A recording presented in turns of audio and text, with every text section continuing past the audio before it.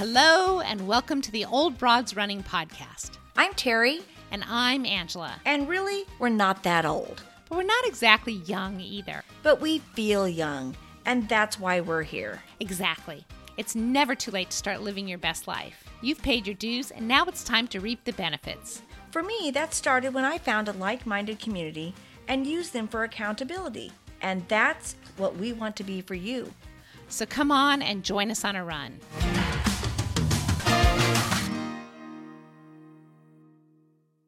Hello, and welcome to our very first episode of Old Broads Run. This is so exciting. Yay, welcome, welcome. My name is Angela Lee, and I am 56 years old. And I'm Terry Brown, and I'm 57. And we decided to start this podcast because as runners of a certain age, we've realized that there's very few resources out there for us. And guess what? We're older runners. We're focusing on people over 50, but it's basically for anyone who needs a little TLC in their running. And we're there to give it to you. So, my story is I started jogging in 1984 in my sophomore year of college because I had literally gained the freshman 15. So for the next 15 years, it was how I managed my weight. And off and on, every time I'd gain a few pounds, I'd start jogging and I'd lose it. And then in my 30s, I stopped running, and I didn't run for almost 10 years. And then in 2007, I made this zombie movie, and we had been on the movie set for like 12 hours a day, and we were eating crappy food and candy, and we had all gained a bunch of weight during this shoot. And a friend of mine asked me if I wanted to train for a 5K with her. So I started running again, and I have never looked back. But I swore I would never run a marathon. But I made this little movie that you may have heard of called From Fat to Finish Line. And this amazing running community came out of it. And so I'd watch in the Facebook group and just like every month there'd be people running their first marathons and everyone was cheering them on. And I really decided finally that I needed to do that. And so the year I turned 50, I decided I wanted to run a marathon. And I ran my first marathon the week before my 51st birthday. Well, that's a way different running story and running history than I have, because running was never in my vocabulary. Why? Well, because I was morbidly obese, and well, we don't run. But in 2005, I lost my brother-in-law to cancer, and I needed an outlet. I needed some way to celebrate him. I was in Portland, Oregon, and I found this Susan G. Komen 5K bridge run. I thought I would tackle it. So I walked the race, and I will tell you, it was the hardest thing I had ever done. And then the next year, my sister, that was her husband who had passed away, suggested we do a turkey trot together.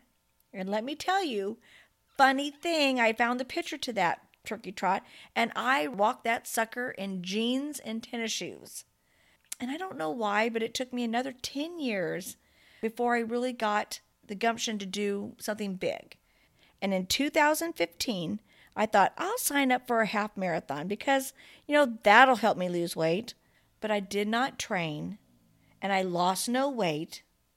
And then in 2016, I was out on business, and I'd gone to a restaurant, and Gene Simmons was there. And I had to take a selfie, and I got a couple of them. And when he walked away, I looked down at that picture, and in my head, I'm like, I can never show anybody that. I was absolutely mortified. And to be honest, that was my aha moment. I started eating better, and that year I completed 33 races. And on top of that, I lost 73 pounds. Now, all along, I've always swore I would never sign up for a marathon. But in 2017, I got caught up in Expo Euphoria, and I signed up for my very first marathon. Shortly after moving to Long Beach, though, I decided to go ahead and do a 5K, but I overslept and I missed the race. And as I always did back then, I beat myself up. I called myself stupid, I called myself lazy, and as punishment, I made myself go down to the boardwalk and do that 5K. But I decided I had to do it under 30 minutes, a PR for me. Next thing I know, I'm running, my knee pops, and it's not good. And due to the injury, it took me another 2 years to do my first marathon. And I was 57 years old. Okay, so why are we specifically talking about the 50 plus crowd? Well, it's probably not a good idea for anyone to go out and try and run a 5K at over a minute faster than their PR, but a 20-year-old probably wouldn't have popped their knee like you did. Google can only do so much in giving you training advice. Terry and I have since become certified running coaches, and she now knows a significant specified training plan is needed to take 20 seconds off per mile for a 5K. But also, doing a faster 5K is not productive training for trying to run your first marathon. You know, I knew that training was good, but I never actually completed a training plan. I tried, thank you again, Google, but it took a training plan that you gave me, Angela, that I realized there's a method to your madness. The madness is called periodization. So I followed that training plan, and I followed it to a T. And you know what? This girl finished her first marathon. Training plans, what a concept. Do you think that you took the marathon training plan more seriously because you just figured you probably couldn't bullshit your way through a marathon? You know me so well. Well, I feel like a lot of times we think we can bullshit our way through shorter races, but a marathon, you're like, okay. Yeah, 26.2 miles. So I had been a certified triathlon coach for 2 years before adding running coach to my resume. But the reason I wanted Terry to get certified with me was because I just really think that there's not enough older coaches out there. You know, Angela, there are older coaches. I think the challenge is that they don't know how to train well old broads. They like the shiny, fast runners because, well, that's what they've been doing for 20 years. True. I guess when I say that there's not enough old coaches out there, I mean there's not enough new old coaches out there. Here's a story that happened in our coach certification class. There was about 40 of us, and aside from the instructors who had been coaches for many years, Terry and I were the oldest, and we had 3 scenarios that we kind of talked through over the course of the certification classes. And one scenario, which we barely even talked about, was a YMCA group of people who could walk, I think, for 15 minutes. Yeah. Walk a mile in 15 minutes, and they wanted to do their first 5K. And we barely even talked about them. Then there was somebody named Robin who had run a marathon a couple of months earlier and had missed qualifying for Boston by 10 minutes. So first marathon, almost a Boston qualifier. And Robin is hiring you as a coach, in theory, to qualify for Boston. So to take 10 minutes off their marathon pace. And then the third scenario was Esmeralda, who was super, super fast, elite athlete, and wanted to place in the World Cup of Running at USA Track and Field. Had 2 5Ks and a 10K, I think, as part of her plan. But we're talking like 5-minute mile stuff. And I mean, Terry and I did the work, but we also realized that that person's never going to come to us to hire us as coaches. So, No. But we really spent a lot of time in class. Our homework on the first night was Robin's Boston qualifying marathon plan. And then we were put into breakout groups twice during the second day to talk about Robin qualifying for Boston. And the second group that I'm in, one of the instructors was in that group. And we were answering a question. And at one point, I made the comment, well, Robin is fast, so. And the instructor stopped me and corrected me and said, well, Robin's not all that fast. Esmeralda is fast. But Robin's just trying to qualify for Boston. She's not that fast. She's running a 7-something minute mile. And in my world, that is very fast.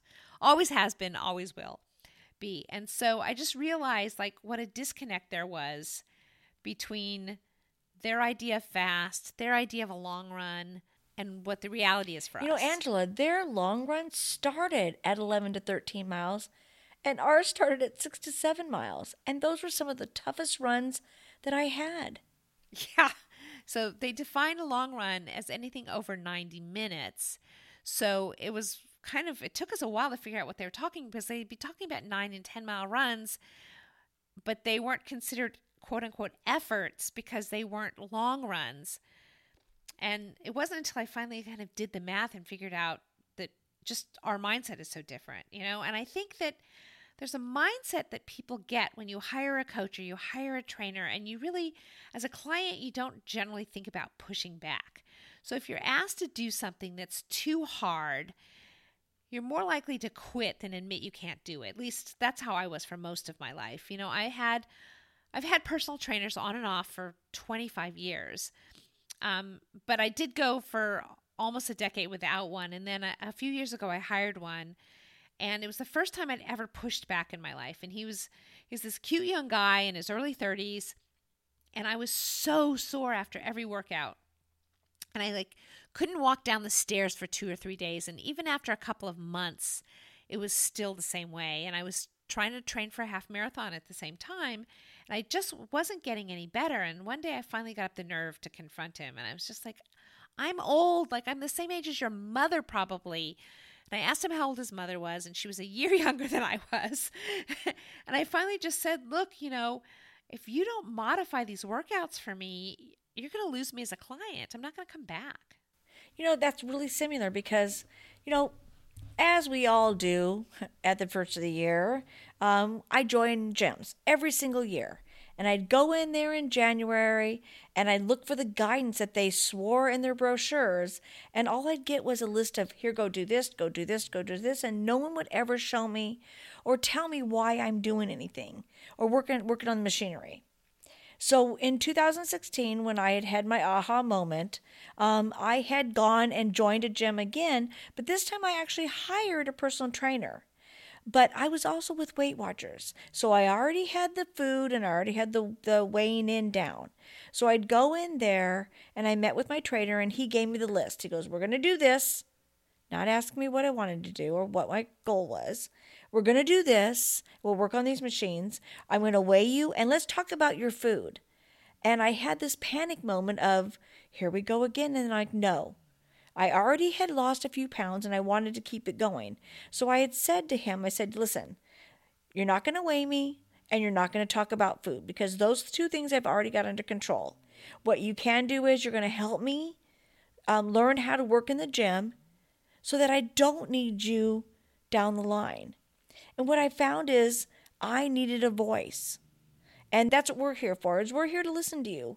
And we really want you to share your stories with us. We think it's important. We want everyone to be happy and healthy and fit through our golden years. And so that's really the reason why we wanted to start this podcast and the reason why we got certified and the reason why we're starting a running club and working on other fitness certifications so that we can really focus on what it's like to be fit and healthy in your 50s, 60s, 70s, and even beyond. As a 57-year-old, I know what limitations are out there, and it's hard to find that support and accountability and those that know what we're going through. Okay, so that's why we're here, who we are. Two old broads running. And so a little bit more about what you're going to get from us week to week. We're going to obviously talk about something specific. We want to hear your stories, like Terry said. But then we're going to go for a run. And so the final segment of every episode is going to be Terry and I having a little chat on a run because that's what we did training for the marathon, where we came up with this idea. And it's what kept training fun. It's what kept us motivated. And it's where we've had our best chats. And I was just telling Angela, I said, the marathon, it was amazing. And I am truly blessed and happy that I did it. But the best time I had, and I know you're not going to hear this from very many people, was I loved marathon training. I loved getting out there. We did trainings together and we had chats and we talked and it never got old. And I never was tired of it. And I really hope that we can share some of that with you guys. The first chat we had was the first training run we did together after the COVID-19 quarantine lockdown. So Terry and I live in Southern California, and she lives a block from the beach. And right after they opened the bike paths again, I went over to her house and we ran. And we taped it. So here's the conversation. We're going to sound a little muffled because we were wearing masks. As good people in COVID-19 do. We have these fun masks, and you'll see the pictures of us in our cute little running masks in the show notes. But we wanted to let you be a fly on the wall in our conversation on our first run back.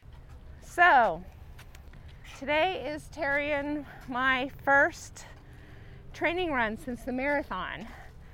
We've been in quarantine. Kinda. Still in quarantine. We've been in quarantine, but the main thing is that all our paths have been closed, and they opened up the paths again last week, the beach path, so we're able to work out again. We're gonna sound a little muffled because we're wearing masks. Here in Los Angeles County, you're required to wear a mask when you go out in public. It's a Monday evening at 7-ish, and it's pretty crowded. 2.5 months ago, we were able to run 26.2 miles because we completed the LA Marathon. And now, after 2 months of quarantine, and Terry had bronchitis, thankfully not COVID-19, we're going to be running for 2 minutes and walking for 3. Hey, I'll take it any day. Whenever you're ready, Terry. All right, we're going. Okay. Running.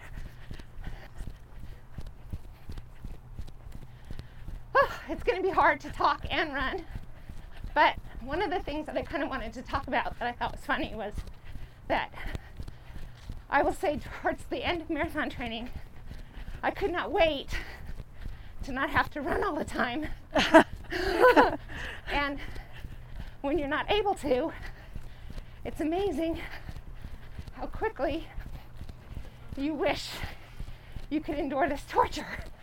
And boy, did I miss this. Oh my gosh. So did I. But I can remember towards the end of the marathon training, I would say, Angela, am I going to be able to keep running? I mean, I'm still going to be able to train or at least run because I know, we were going into triathlon training. Yeah. And you're like, no, because you can do a 5K. Literally any day you wanted. Yep. Right? Little did we know that wasn't going to actually be a possibility. I know that you were really loving running and wanted to know how much you could keep running, but I really missed swimming and biking and was really looking forward to not having to run anymore, and how quickly I missed it and how quickly I would, start training for another marathon tomorrow if I could. And that's funny that you said that, because I swore at the end of the LA Marathon that I would never ever run a marathon again. I did it, one and done. But the longer that I couldn't run, and I realized that I kind of took for granted that ability, now I definitely want to run a marathon again. How could you get out of shape? It's only been 2 months. That's what's the crazy part. I know. 2 months and 1 week, to be exact. Hey, that was a long 3 minutes.